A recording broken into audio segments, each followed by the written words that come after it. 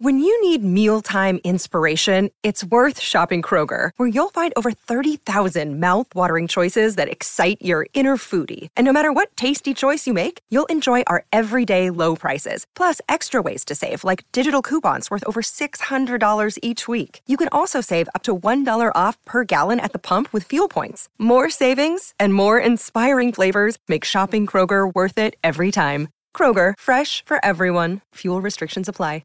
Another day is here, and you're ready for it. What to wear? Check. Breakfast, lunch, and dinner? Check.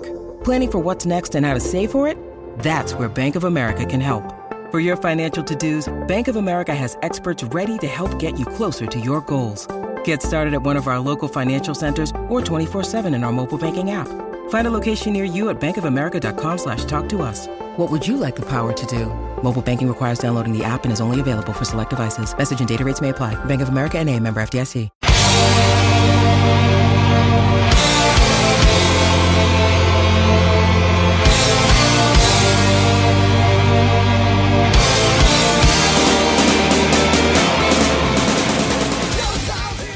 Welcome back to the Metal Exchange. Justin and Chris taking it way back in time as we go to 1998, which I can't believe has been 25 years. We'll get there. Chris, my friend, it's been a while. How are you doing? I'm good. Back from another trip. It's good to be back, and I think we can probably get to back into a rhythm again finally after all these interruptions and things that have been going on. So, yeah. I have to say, while you were gone, I had a chance to catch up on a lot of things, and I want to mention a couple of things that really caught my ear. For the first time in what felt like forever, we got new music from Scar Symmetry. They came out with a single called Scorched Quadrant. If you like Scar Symmetry, you're going to like this. It comes off their new album called The Singularity Phase 2 Xenotaph. It comes out on June 9th, and this single was really, really good. If you like their brand of melodic death metal, you will thoroughly enjoy this, and I'm very much looking forward to the album. I thought their last album was amongst the best material in their entire discography, and this seems like it's right in that same vein. The guitars were a little chunkier than I would have liked, but the keyboards, more than made up for that thick guitar tone that they had. Did you have a chance to hear it? Not yet, but I did buy the single. This is probably going to be like my first real full Scar Symmetry deep dive. Unless did we do one of their albums? Not yet. Okay. I think we might be due. So I don't know that I've ever actually really dug into any of their albums. So this I'm making a point when this comes out to really give it a good listen. But I will check it out. I kept an eye on stuff while I was away, and I just found myself jumping onto iTunes and just buying singles because it was like every time I looked, like somebody else was dropping a new single. Night Flight and Bloodbound and Art Nation. Like, I'm not going to go into specifics because I haven't actually had a chance to listen to anything, but just a lot of stuff. I'm going to get to it eventually, but I'm definitely behind right now. But Scar Symmetry is on the list with many others. You mentioned one in particular that I did check out, which was the Art Nation single. That song was awesome. I cannot impress upon everyone enough. Check this out. It was the same sound that they've had for the last few albums, but it had a little more, like, I don't want to say balls, but like it was a heavier release, and it reminded me of like if you kind of dialed up their sound and just kind of made it a little bit heavier. It really hit the spot for me. It was one of my favorite songs that I've heard this year, and if the album is any indication, they've gone in this heavier direction, and I'm definitely a fan. I'm gonna keep an eye out for that album when it comes out. And two other albums that I had a chance to listen to actually yesterday and today. The new Crownlands album, Fearless. If you are a fan of Rush, you have to run and check this album out. I am not typically a fan of when a band does what can otherwise be described as just a tribute to another band, but they do it so well that it's worth checking out. They basically put a modern spin on 2112 era Rush, which is like the biggest compliment I can give them. It's an album that I only listened to once so far, but I will definitely be going back to. If you're into that prog rock, check them out. And the other one I wanted to mention was the new Powerwolf. I listened to that today, and I got to be honest with you. You know, I've told you my thoughts on the band, but their live show completely changed my perception of them, and I enjoyed that listen as well. It was, I don't know if it's something I'm going to go back to 1,000 times, but it was a very enjoyable listen for the one time I've played it so far.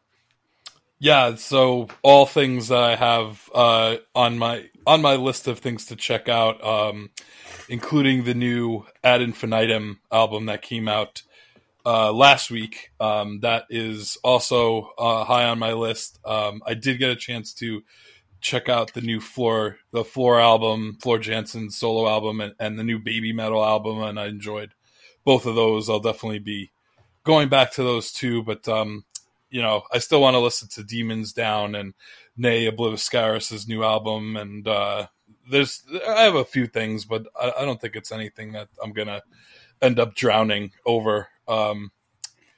It's been a good year so far. I have to say, we're into April, and there's been a lot of really good releases. So yeah, I agree. I think the list is going to be way more dense, as that word tends to pop up with us when we get to the end of the year.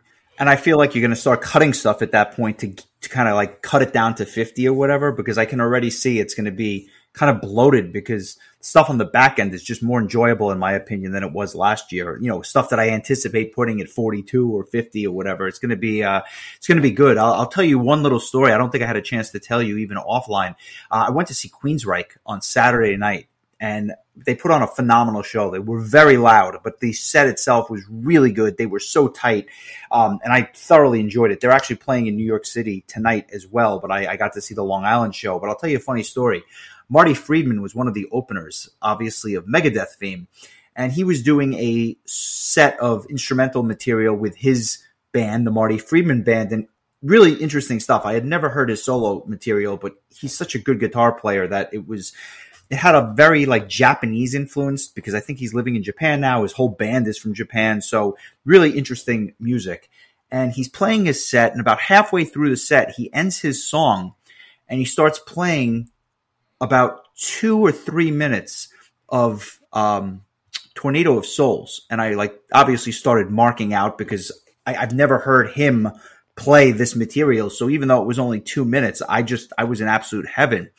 And the song ends, and the crowd's kind of going crazy, because obviously I don't know that everyone was familiar with his solo stuff, but I don't know that there were many people in that room that did not know Tornado of Souls. So he gets a big rousing ovation after that track.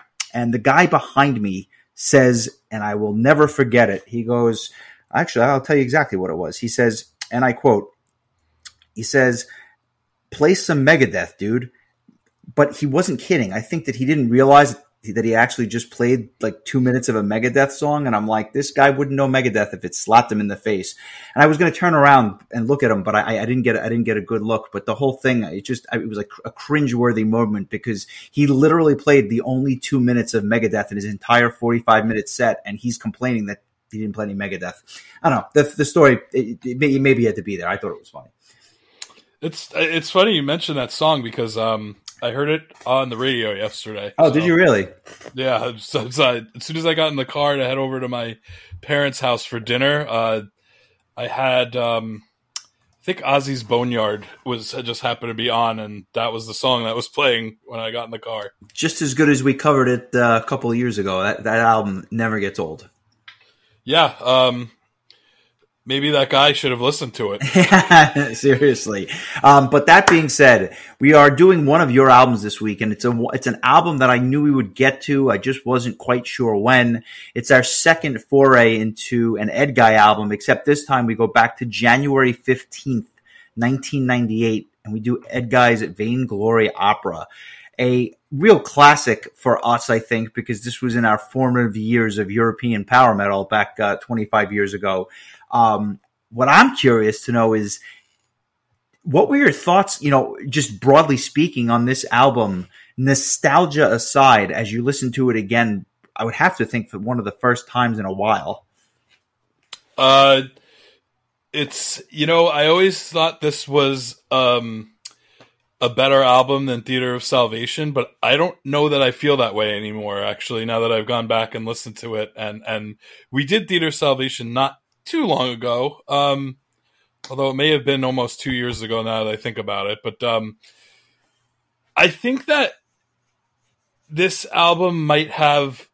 There's some songs on this album that are better than any of the songs on Theater of Salvation, but I think Theater of Salvation on the whole might be a better album start to finish. And I'll get into specific reasons why as we go track by track, but there's definitely a lot of good nostalgia feels here, and it's I still think it's a really good album. I just don't know.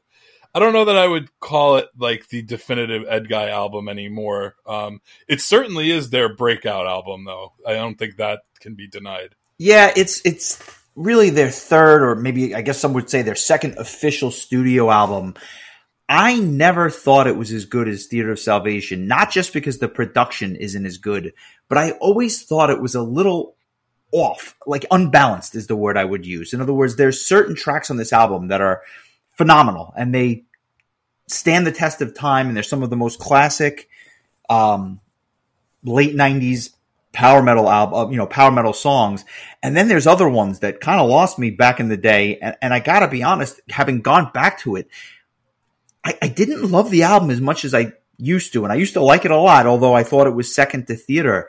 I didn't love it as much this time, and I was listening to it even with the nostalgic lens, but something was missing on some of these tracks for me, and I'll get to those, but it's interesting because I was looking back, and I think of bands like, obviously, Halloween, which we talk about a lot, but even Angra and Stradivarius, and I think I gravitate towards those bands a little more than Edguy, even though I would probably consider myself an absolute Avantasia freak when it came to those first few Avantasia albums. Yeah, all fair comments. I just think I think maybe because at the time I literally owned this and Theater of Salvation, like those were my two Edguy albums, and then Mandrake would come out, followed by Hellfire Club, which Hellfire Club I think is in my argument for Edguy's best album, start to finish. I think Mandrake also has a lot of really, really strong songs. So to me, like those four albums, along with Theater of Salvation, were to me the real heyday of Edguy before they started to maybe get a little bit too goofy and a little bit too like they kind of steered away from the classic power metal sound that they had. They were really one of the pioneers of the late, like the mid to late 90s power metal that followed, the Halloween and Gamma Ray, Blind Guardian, the forefathers, if you will. Edguy was kind of like that top of that second wave of power metal bands.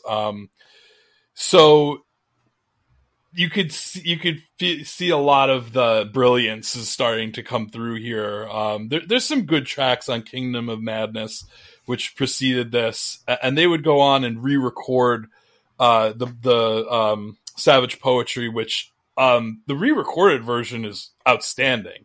The songwriting, you could tell even at a really young age, the songwriting was there. It's just, if you've ever listened to that original album, it's I don't know if the band considers it a demo, but it's pretty rough sounding. It's rough, yeah. But when they re-recorded it, it's actually one of my favorite Edguy albums, the re-recorded version of it. I almost forgot to mention it in mentioning those other four albums. I believe that came out in between Theater and Mandrake.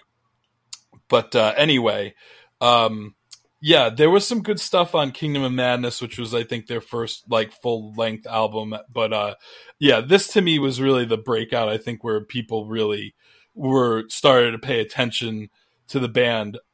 For whatever reason, though, I ended up getting Theater of Salvation first, and then backtracking. I think it was Pat who had said, oh, if you like Theater of Salvation, you got to hear Vainglory Opera. And being that there wasn't really much else to go on at that point, being that Savage Poetry hadn't even been re-recorded yet. It was the natural next album for me, and I remember really liking it. I remember, and I probably mentioned this on the Theater of Salvation episode, is that I had such a hard time picking songs from that album to put on mixtapes because I didn't think anything stuck out because the album was so solid start to finish, and my favorite song would end up being the 13-minute title track, and I wasn't about to put that on a mixtape due to its length. So I don't think I ever ended up using any songs from that album on a mixtape, whereas this album had songs that really stuck out.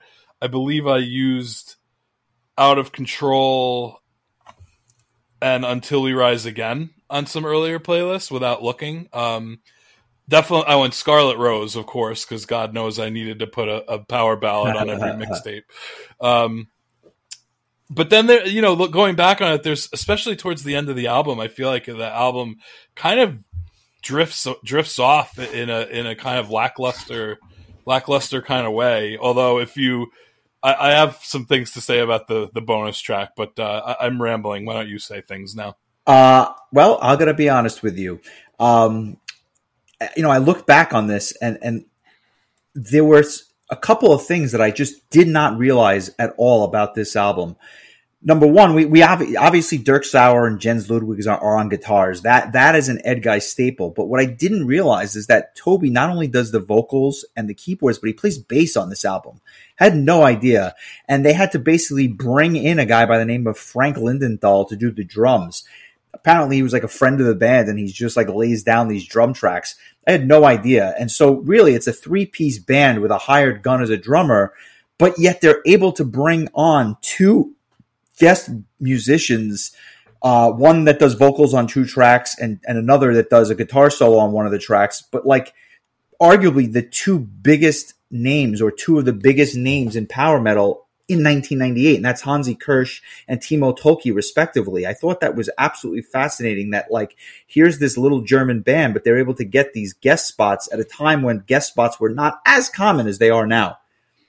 Yeah, and I think that having Hansi on there especially, I think, really lent credibility to this band that not a lot of people probably knew at that time.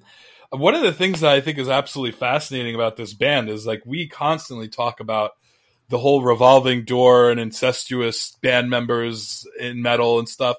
This is a band who, other than Dominic Storch, who was their drummer up until right before this album came out, there aren't any other former members of Edguy except for drummer Dominic Storch that were like full-time, like recognized members of the band. Toby Exel and Felix Bonk, or Bonke, both joined the band in time for Theater of Salvation, and the band's lineup was the same all the way up until now, whether or not you consider the band, in existence still or not. I don't think that they haven't officially like announced that they've retired or anything, but much like Gamma Ray, for all intents and purposes, the band's pretty much on hold right now, in favor of the larger moneymaker, much like Kai and Halloween, Toby and Avantasia. Although Felix, I believe, is also drumming for Avantasia as well. But yeah, this has been a very consistent lineup, and it hasn't completely formed at this point, as you said. Even though he's not on the album, I'll give you a little trivia question. Do you have any idea what Felix Bonk is up to now? I think he's at home playing Bonk's Adventure on his TurboGrafx 16. He might be, except he's actually the drummer for a band, well, I should say the former singer of a band that I mentioned earlier. He's Jeff Tate's drummer.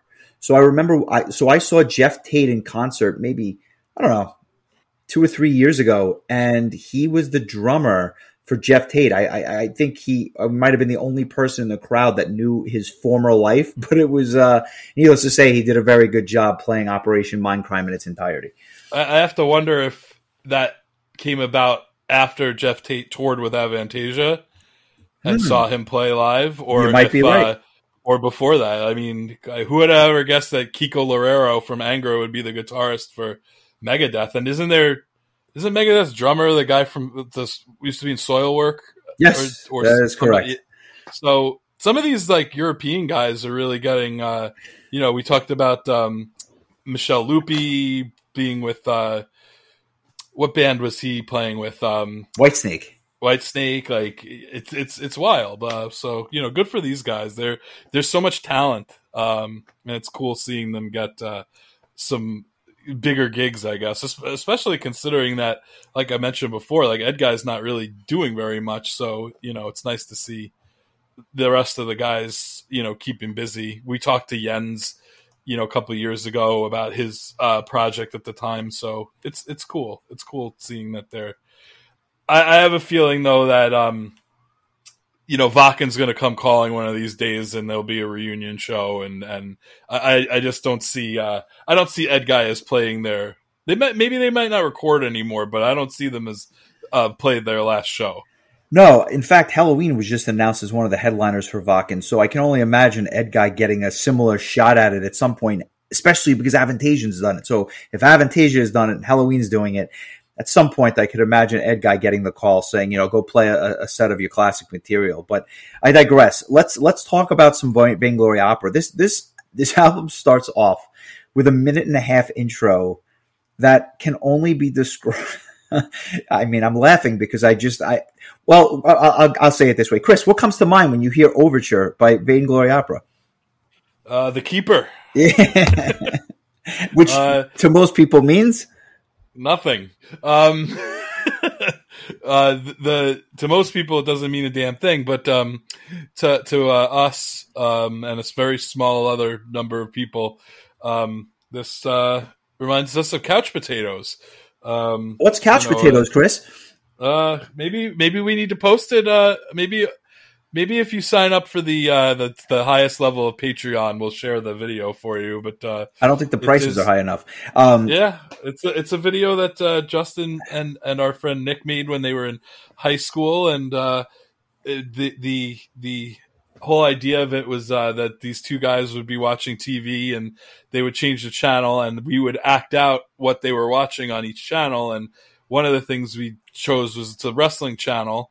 And one of the characters to come out was called the Keeper, and he had this big silver like hooded robe thing on, and it just was kind of reminds you of like that Keeper guy from the Keeper of the Seven Keys album covers. It was played by our good friend Mike, and he came out to this song in very dramatic fashion, and then proceeded to unhood himself to showing the face of the man underneath.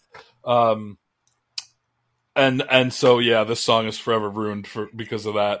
But it makes me laugh. It makes me laugh. I can't listen to it. I mean, other than the nostalgia feel, it's absolutely it's got the nostalgia feel, if nothing else. The orchestration is there, the chants are there. I mean, it's all on display.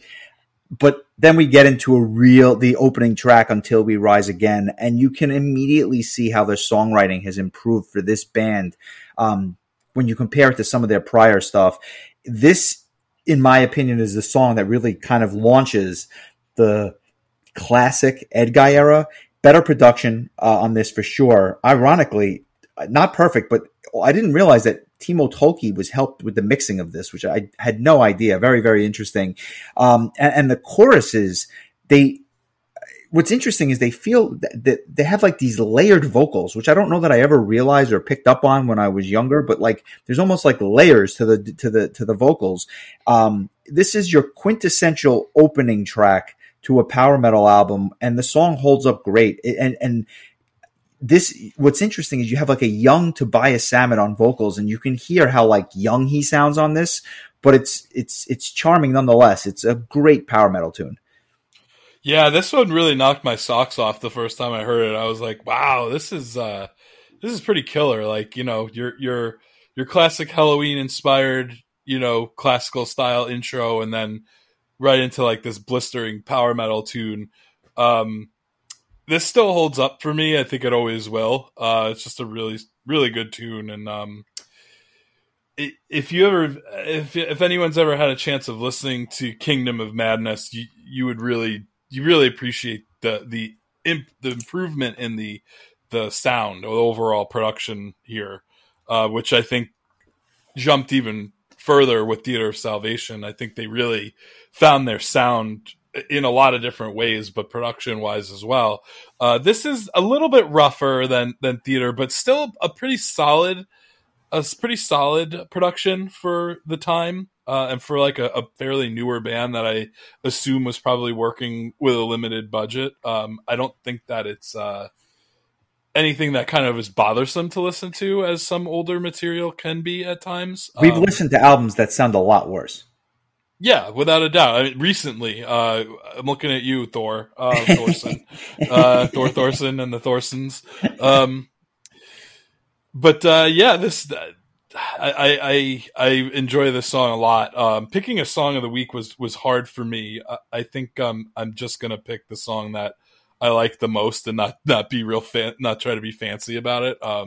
But this is definitely probably in the top 3 or 4 on this album for me. I like this song quite a bit. And it really, I think it shows off the, much like Eagle Fly Free, where you're getting a little bit of everything towards the end. You get to hear the bass and the drums and the guitars and everything. This kind of does that same sort of thing, but in a more Edguy,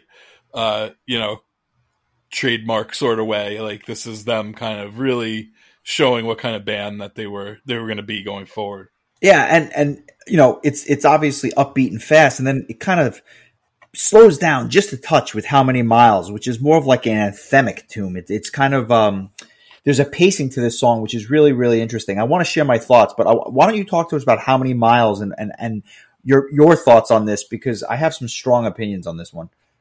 This is a song that I think I probably didn't appreciate as much as I should have back in the day, because it's got the keyboards at the beginning are remind me so much of Power Quest. I know I bring up Power Quest a lot, but I think that they're... Well, it was weird because when we started talking about Emperor offline, you started talking about Power Quest, and I said, just because there's keyboards doesn't mean they sound anything alike. They sound exactly the same.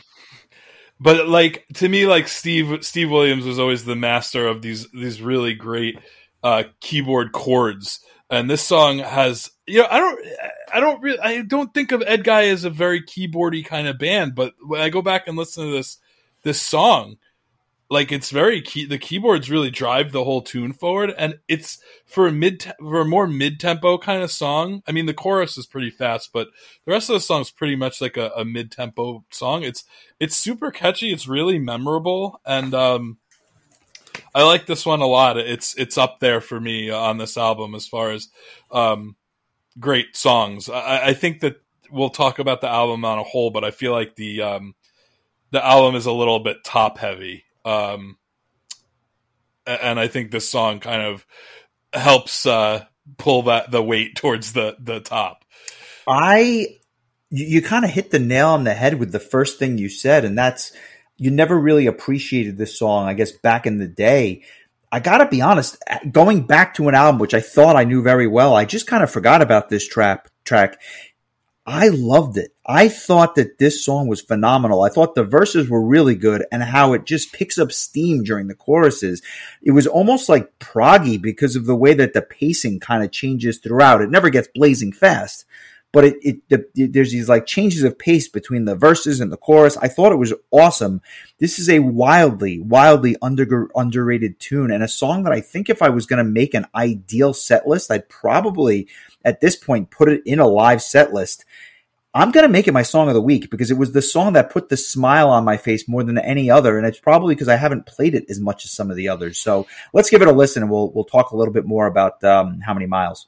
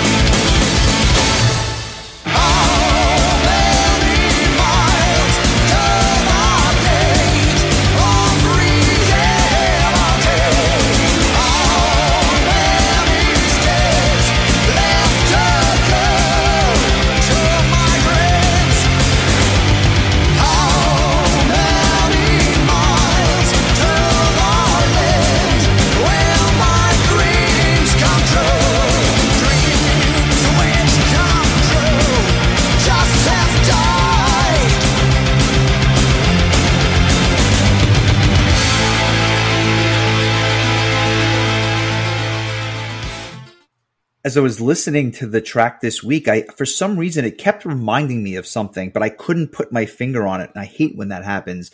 But the song itself just reminded me of something else, but it never came to me. The beginning of it reminds me of something that I would be shocked if you shared the same sentiment, but it reminds me of a part of the Teenage Mutant Ninja Turtles, the original movie soundtrack, the keyboard part. I would have to like literally find the song and like post the part of the song that it reminds me of. But that's just my warped comic, or not comic book, but just my warped pop culture brain crossing the wires, if you will. But that's the song. Yes. If anybody out there, if How Many Miles makes you think of the Teenage Mutant Ninja Turtles 1990 film soundtrack, please reach out to me, and I'll let you know. The address of my padded room. No, that didn't occur to me, but there was something there for sure. We move on to Scarlet Rose, which you mentioned earlier. One of a few ballads on this album, which is not terribly long, so I find that interesting. It starts with this beautiful acoustic guitar intro with Toby's vocals on top. And the verses are actually better than I remember. And the chorus, rather depressing. It definitely sets the mood. I don't know what mood it is, but it definitely sets the tone. One criticism I have, and this is a very good song, but there's these layered vocals during the choruses. I just didn't think they were necessary. I thought that this was an example of where less would have been more. And if they would have just had Toby sing this straight, I think it would have probably done a little bit better for me. But nonetheless, about halfway through the song, the full band comes in, and I don't know, there's something about it where, like, other than the guitars, which are just phenomenal throughout the entire thing, it's the best ballad on the album for my money, but there's just elements of it that I don't love, which makes it not a perfect song. Okay. I still really like it. I always liked it when I was younger, when I was like really ballad obsessed. But there's some really good like Spanish guitar work, and I just think like every friggin' power metal band was making a song like this around this time. But I think this is on the higher end quality wise, especially because I didn't think Theater of Salvation had a real a really great ballad on it. They ran out after this album because they had so many. Yeah, I mean, and Edguy does a pretty good job writing these, like, I don't know if you want to call it a love song or a breakup song or whatever, but I always like this song. I still do. It's I had mentioned in the past, and I think I actually posted the playlist that I made long time ago of kind of bedtime metal songs, stuff to listen to, and this was on it. It's kind of like a power ballad / chill metal mix, and I really like it. It's odd to me that it's so early on the album, because usually like the big home run ballad is usually closer to the end of the album. But I guess, as you mentioned, there are at least two other ballad type songs, so I guess you kind of had to space them out. Yeah, I think that's exactly why they did it, and they could have put this one further back, but that would have just meant pushing one of the other ones up that may not be as good overall. So I think that's why it was up front. But then it ends, and then we get into arguably my favorite track on the album, and that's Out of Control. The beginning of this song sounds like Sunday Mass for all the Catholics out there, right? With the organs, like it really, it reminds you of church, but then all of a sudden the band kicks in and you get this slow, epic tune that has this big feel with a big, especially at the time, guest vocal performance by Hansi Kirsch, which, whether that was done as a favor to Toby or what have you, it's phenomenal. And the way they use his vocals in this track is nothing short of phenomenal. Just a great, simple riff throughout, a song that you want to bang your head to. And just, one of the most iconic choruses on the entire album. What are your thoughts? And I have to think it's one of your favorites. I'm trying to remember if this was the first time I ever heard Hansi or if it was on the Gamma Ray's Land of the Free album, which we've talked about previously. But I know that I had heard him on both of the albums before I had purchased my first Blind Guardian album, which incidentally was Nightfall and Middle Earth, which we also discussed not that long ago. That being said, yeah, this was always a standout song, even from the beginning, and I think that it still is. Again, probably in my top 3 or 4 songs on the album. I think that the Hansi parts are really well placed, and they really add a cool layer to an otherwise really really strong song. I think that this and then the following track, the title track, these two are really heavy hitter songs right in the pretty much the dead center part of the album. And I was saying while we were taking a break for the last song, this album may have been better suited for with a different order, just because I feel like these first 6 tracks, I think at least 4, even if you want to count Scarlet Rose, like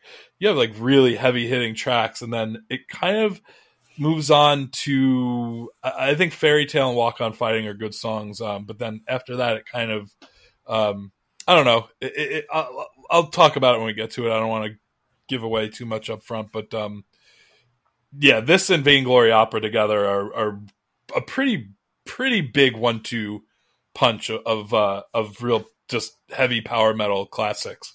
And Vainglory Opera is like the big epic on the album in that it comes in at over 6 minutes.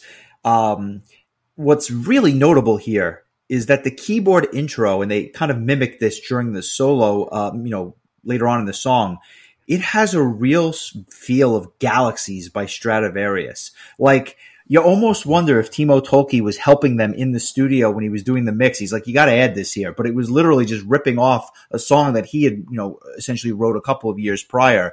I hear that loud and clear, and it makes me think of Fourth Dimension every time I hear it. But this song has this like slow gallop to it, which I think that it almost makes the listener kind of wait for the big payoff. And it definitely comes in what I would say is like this big cheesy chorus, but it's like really, it's what you'd expect for power metal. I think it's a very, very good song. And I think that having Hansi on the bridge is just an amazing touch. Not quite as powerful as Out of Control, but just a really nice touch. This is the song, I think, more than any other, which makes me think of what Avantasia would ultimately become, because I think this was like a preview of what Avantasia would ultimately be. Yes. That is my that is what I'm going to contribute here. Yeah, I completely agree with that sentiment. I love the Galaxies rip. It really does sound like the same like keyboard track that they used, or whatever you want to call it. It's funny. I never really put 2 and 2 together. Like, I realized Timo Tolkki was involved. Now that I think about it, yeah, maybe he did have a little something to say. But this has just all the elements of Edguy that I really like. And it's like you said, it does have that kind of gallop to it, especially at the beginning.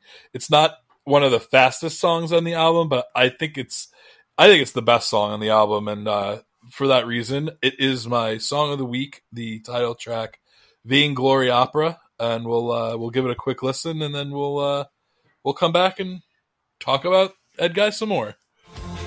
May they join my way to bring me a victory.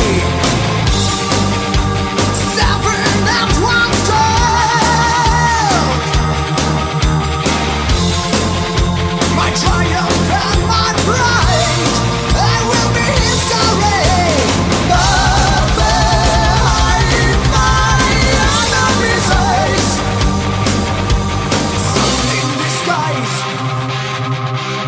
Not only lies.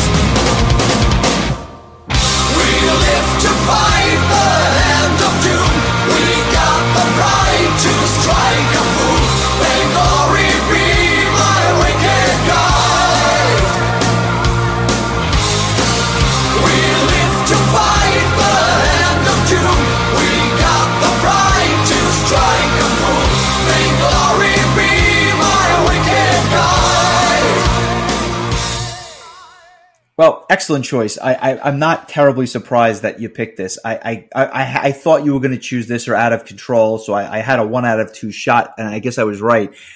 Very good. You know, track. just to pull it up to something kind of recent and modern. Like this sounds like it could have had some influence on our friend Johannes's Sky Blazer, album, especially that song that we both agreed that we enjoyed so much, which was Under the Blazing Sky. How it has that kind of same kind of keyboard tone at the beginning. So just to bring in something a little bit more on the modern side, that also made me think of that as well. Nice. It's interesting. That's the end of the first half of the album, if you will, and you really only had one blisteringly fast track as far as power metal goes. It would be the next track, Fairy Tale, which kind of brings you back into that mold. It's fast, it's upbeat, it's quite good. It has that quintessential power metal drumming pattern and a chorus which is quite good but very repetitive. And I think that here the verses and the guitar riffs are where it kind of stood out to me. And it was like a toe tapper. I found myself kind of like tapping along to this one as I was listening to it. The instrumental section kind of slows everything down just a bit. And then I thought that was kind of a nice touch to bring it down a little bit. And then at least the first one. And then the second one is really just like your quintessential power metal instrumental section. A forgotten tune, a tune that nobody talks about when they talk about Edguy. Would you agree? Yeah, I think it's probably one of their most underrated songs. It's a really good tune. Being that I had Theater of Salvation first, I had the Japanese edition, and it had bonus tracks of Fairy Tale and Walk on Fighting. Incidentally, the next song, live versions of both. So I knew those two songs. They were the only two songs I knew from this album when I would eventually purchase it. I was disappointed that I was retroactively disappointed that Toby hits this high note in the studio version and he doesn't do it on the live version. And I retroactively was sad because it sounded so cool. I'm not going to try to reenact it, but thank you. Yeah, this is a really good, again, like you said, like going back to a bit more of a faster pace, but yeah, I also like the part where it just goes dun dun dun dun dun dun dun. It's almost like a little taste of what would come as Edguy would get progressively goofier as the years would go on.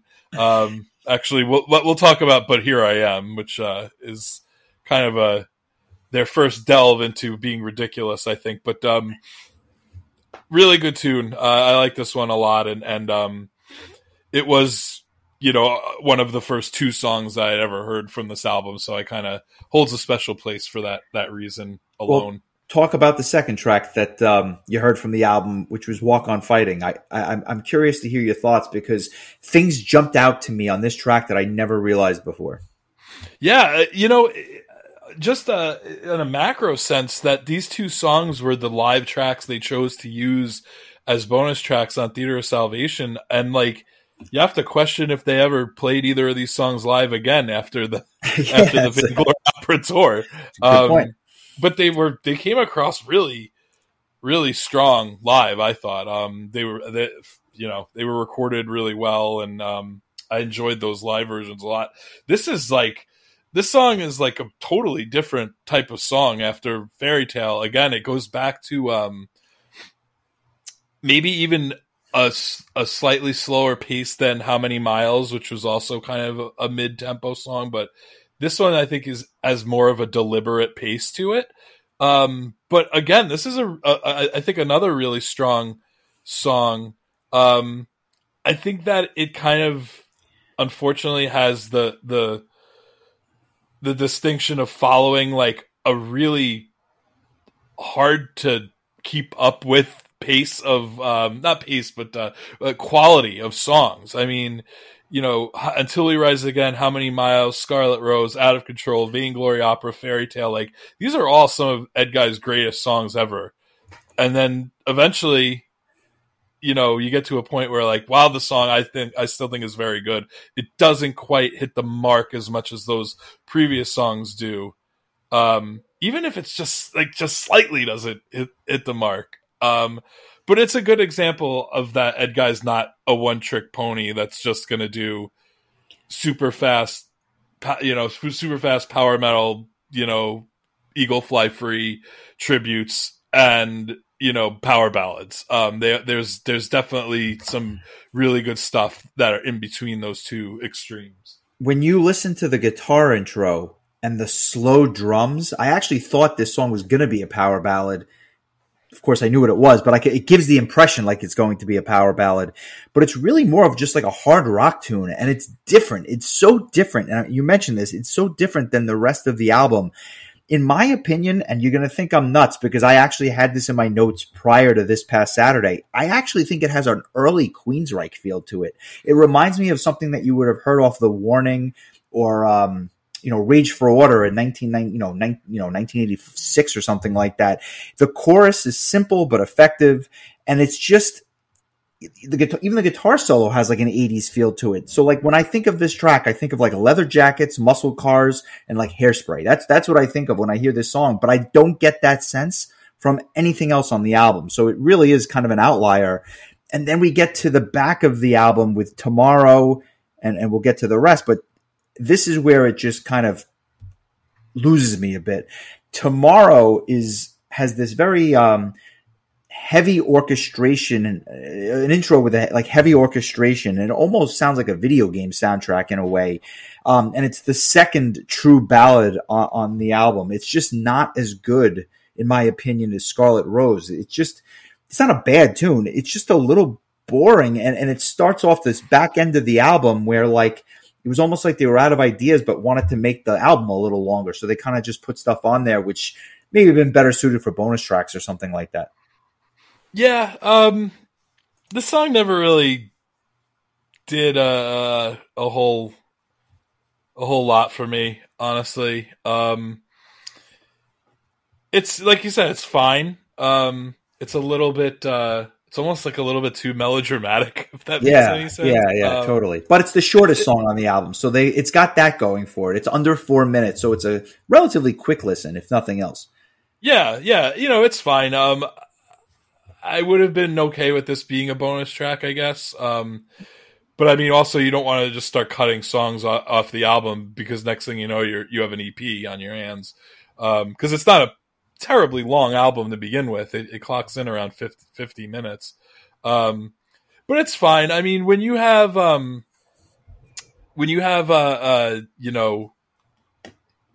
this and Scarlet Rose and Him, it's like maybe you could have left this one out, I guess. That's kind of how I looked at it. Yeah. It's my least favorite song on the album. Yeah, it's probably one of mine as well. And again, like it really kind of it almost, I wouldn't say kills the momentum, but it definitely slows down the momentum because the first 8 tracks are just like at the very worst, very, very good. So, well, yeah, I agree with that. And ironically, they kind of piggyback Tomorrow with a song called No More Foolin'. And this is a quintessential example of when power metal bands try too hard to just do a straight up metal song.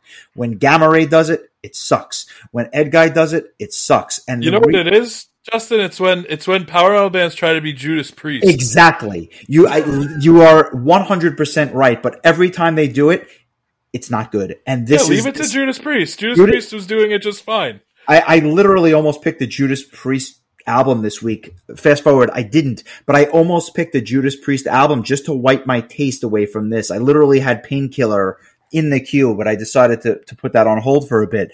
But yeah, this is just a straight up heavy metal tune. It's fast, it's heavy, it's just not very good. And if I wanted to hear this, I would just put on, a Judas Priest album. It's just something is missing here, and the chorus sucks. And not a fan of this tune. Yeah, and I never was, and I'm still not. It reminds me also of Avantasia has a song called "The Final Sacrifice," which was a B-side from Metal Opera Part 1 that ended up being repurposed and actually used as a main track on Part 2 has Virgin Steel's David DeFice on vocals, who is awesome. Like, I love that he, looking back on it, that he was a part of those early Avantasia albums, because he has such a totally unique voice that it was cool to hear it. I would love to see him go, like, join Avantasia on tour and just be like that outlier vocalist or whatever. But that was in a song also that I just didn't think was very good. It was like Tobias was trying too hard to do something that was really heavy, and it just kind of fell flat.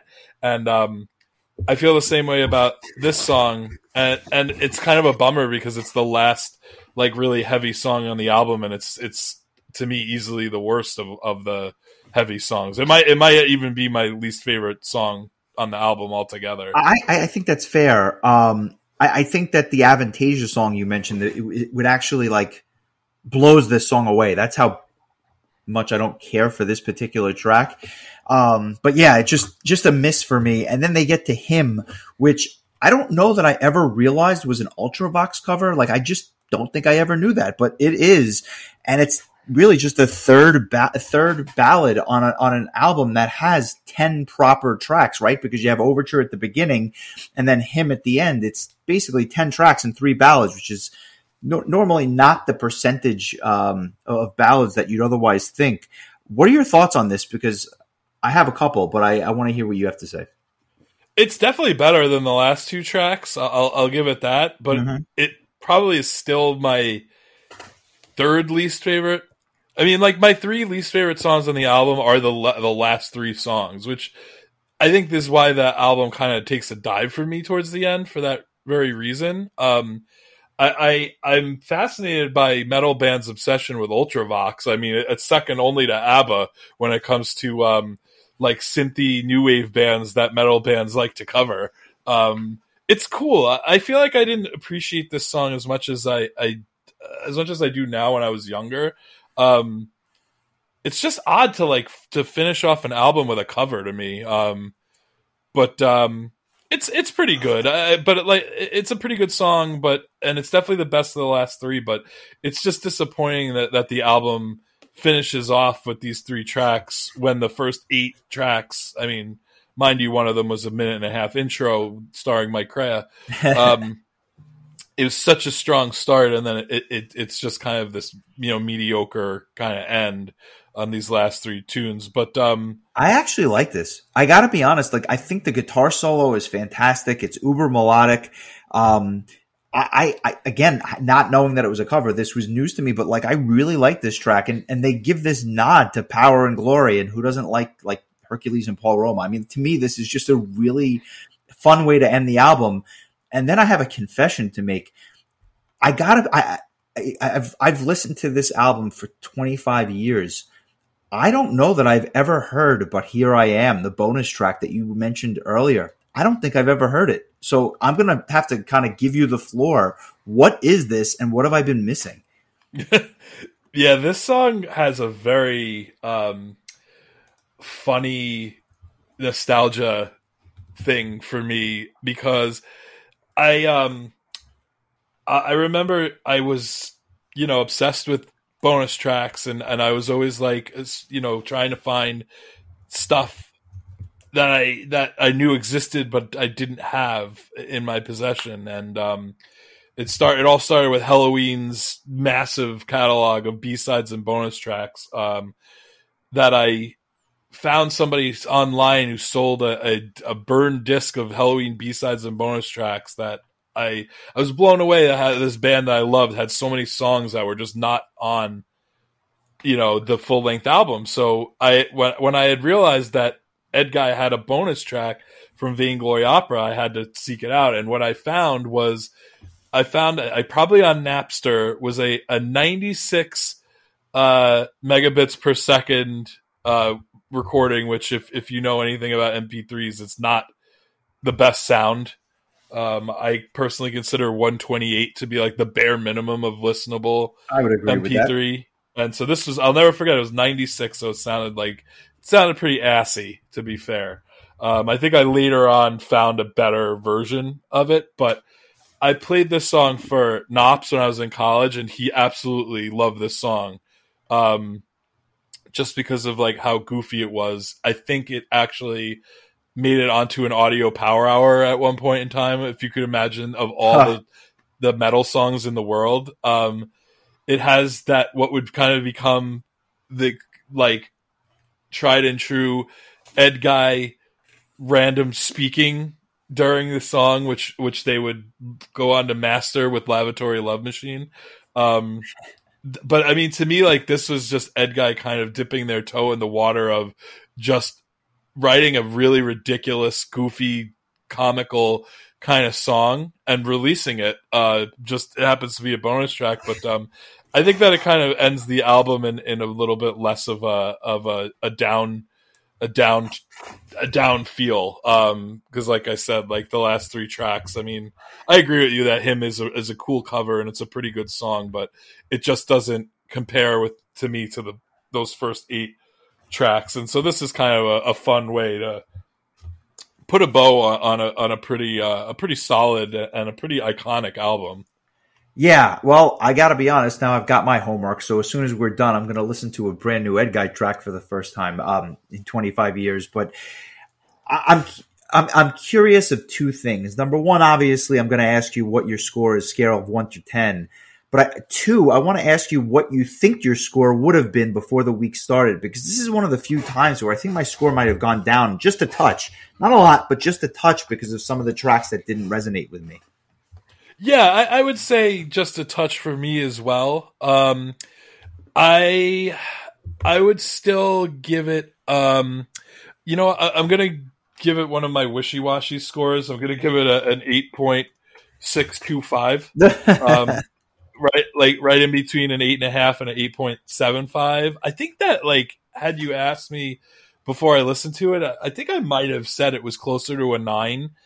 We both gave Theater of Salvation a 9 just for comparison's sake. Yeah, and I do think that this album on a whole is a shade not as good as Theater of Salvation. That being said, though, the first 8 tracks are pretty much as good as it gets for me when it comes to Edguy and power metal in general. So I think that really holds the score up in my opinion, despite a weaker kind of end point. How about you? Where are you landing on this? I think I would have said it was an 8.5 if I hadn't listened to it this week.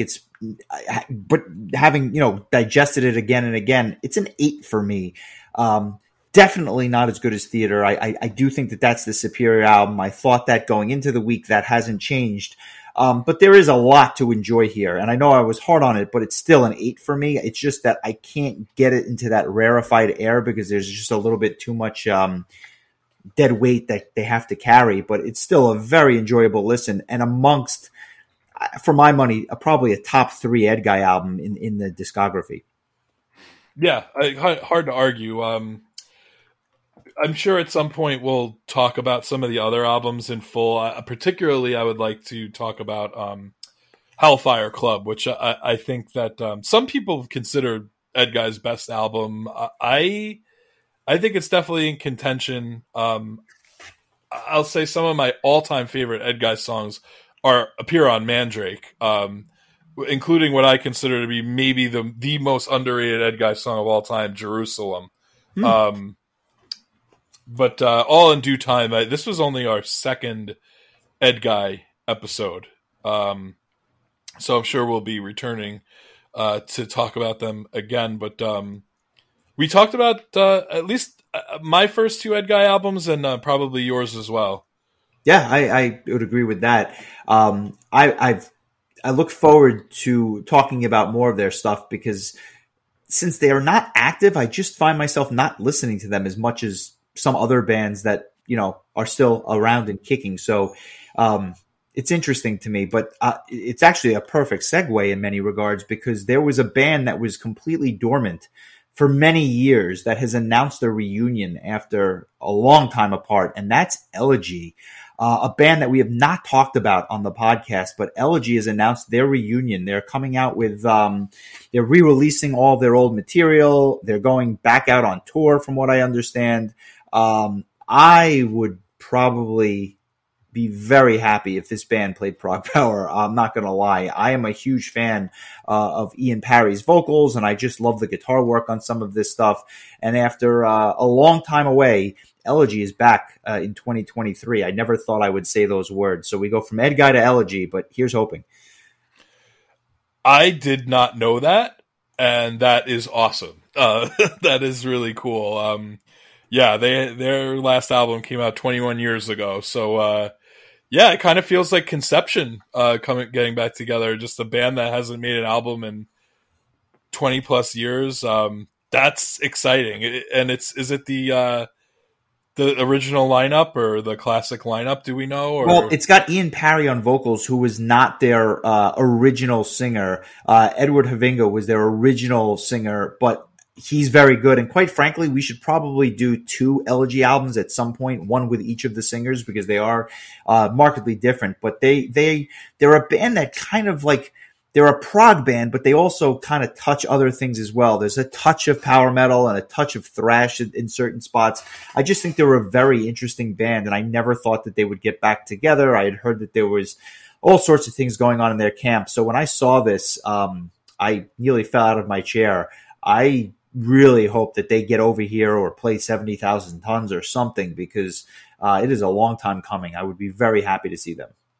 Yeah, I agree 100%. I only own one album from Which one? Elegy, Supremacy. Oh, okay. So you know the original singer, but there's a lot of meat on the bone that you need to check out with these guys, and I will probably pick an album then, because now that they're back together, and you got some homework to do, so I look forward to it. Maybe we should do a career retrospective like we did with Conception. Well, you better have some time, because they have quite a few albums, but I'd love to do it. I don't know all of their material as well as I should, although I know quite a bit of it. So. Yeah. Also, I just found out that Ed Warby used to be their drummer. So there you go. Now you know where he's from. And finally, some interesting news. Nightwish has announced that they are basically going out to do Human Nature, or I should say the follow-up to Human Nature. They're coming out with a new album next year. It's going to have 12 songs. They're not going to tour for it, though, which I found interesting, because I thought that's where they made, a lot of their money, but they, for reasons undisclosed, they will not be touring for their next album. So when Nightwish does hit the road again, I'm sure it'll be very exciting to see, because it'll be a long time coming. Yeah, and I think a lot of people made more of this than it is, because they've done this before, where they've taken a touring hiatus, which I think is probably a healthy thing to do when you're a band that plays as often as Nightwish does and travels the world as extensively. So cool. I'm very curious what the next album is going to sound like, because that Human Nature was so just generally panned by so many people. It's funny, because like the highest compliment I've heard that album get was I didn't hate it. Ooh, and I think I was rough. The one who said it. So, I think it was overpanned. I don't think it was as bad as people made it out to be, but also I'm not going to sit here and tell you that it wasn't disappointing, because it was. So I'm very, very curious to see what direction they go in after that. I don't know how much of the negative publicity affects what they do at all, or if they even heard any of it. Because if you're smart and you're famous, you stay the hell off of social media. But meanwhile, we come to find out that former members Tarja and Marco will be doing at least one show together, which is kind of mind-boggling to me, because I thought that Marco had a lot to do with Tarja being asked to leave the band in the first place. We spoke earlier. They only overlapped each other for 2 albums, Century Child and Once. You got to figure they'll do a cover of Phantom of the Opera. I don't know how how Flora and Hank Port are going to feel about that. But I mean, the original Nightwish Phantom of the Opera was Tarja and Marco. So I'm very curious. Speaking of curiosities, very curious as to what they play. I'd love to see it. I mean, I missed Tarja's solo set when she played at Prague Power. So to this day, I have not seen her perform live, which I think is a hole that needs to be filled at some point in my fandom. Because despite what some might say, I think that she is a legend, and all legends should be seen by fans of the genre. So there you go. But yeah, I think that's such a fascinating thing that the two of them. I made a joke that they're gonna call themselves Nightwish of Fire. Very, very interesting stuff. Nightwish goes on a little bit of a hiatus, and then all the former members get back together and go out on tour. So go figure. But that brings us to next week, and it is my turn to choose. And I went back and forth on about 2 or 3 different albums. I mentioned Judas Priest earlier. I nearly picked a Motley Crue album, but I've decided to go with something completely different. That a band that we have probably touched upon, but I don't know that we've ever talked about in depth, definitely not on the podcast, and probably not offline either. And that is, the band is Winter Sun, and the album is called Time One. It came out in 2012. I have to think that you're familiar with the album at least a little bit, but we've never talked about Winter Sun, and they are one of the most polarizing bands on the planet, so I thought it would make for some interesting discussion. This album has 5 tracks. The intro track is about 4 minutes of kind of like, music and orchestration, and another one of the tracks is kind of an instrumental track as well. So it really has like 3 long tracks on this thing. It is a very interesting listen, but I want to hear your thoughts on it, so that's why I chose it. I have listened to it, but it's been a very, very, very long time, and actually that really sets up a perfect segue, because we're really hoping to put a sauna in our Metal Exchange Studios, so get onto that Patreon and sign up, because I'm not gonna let what's his name from Winter Sun, is it Yanni or Yari? Yanni? Yeah, Yari. I'm not gonna let Yari be the only guy who gets a sauna paid for by the fans. We have goals too. Polarizing, like I said, a very polarizing band. And then when Time 2 comes out in 2029, estimated, we'll be recording it from our sauna paid for by the Patreon. So thank you. We appreciate everyone who did sign up. We ask everyone else to consider it. At the very least, if you like what you're hearing, please give us a like and a follow. It helps other people find the podcast.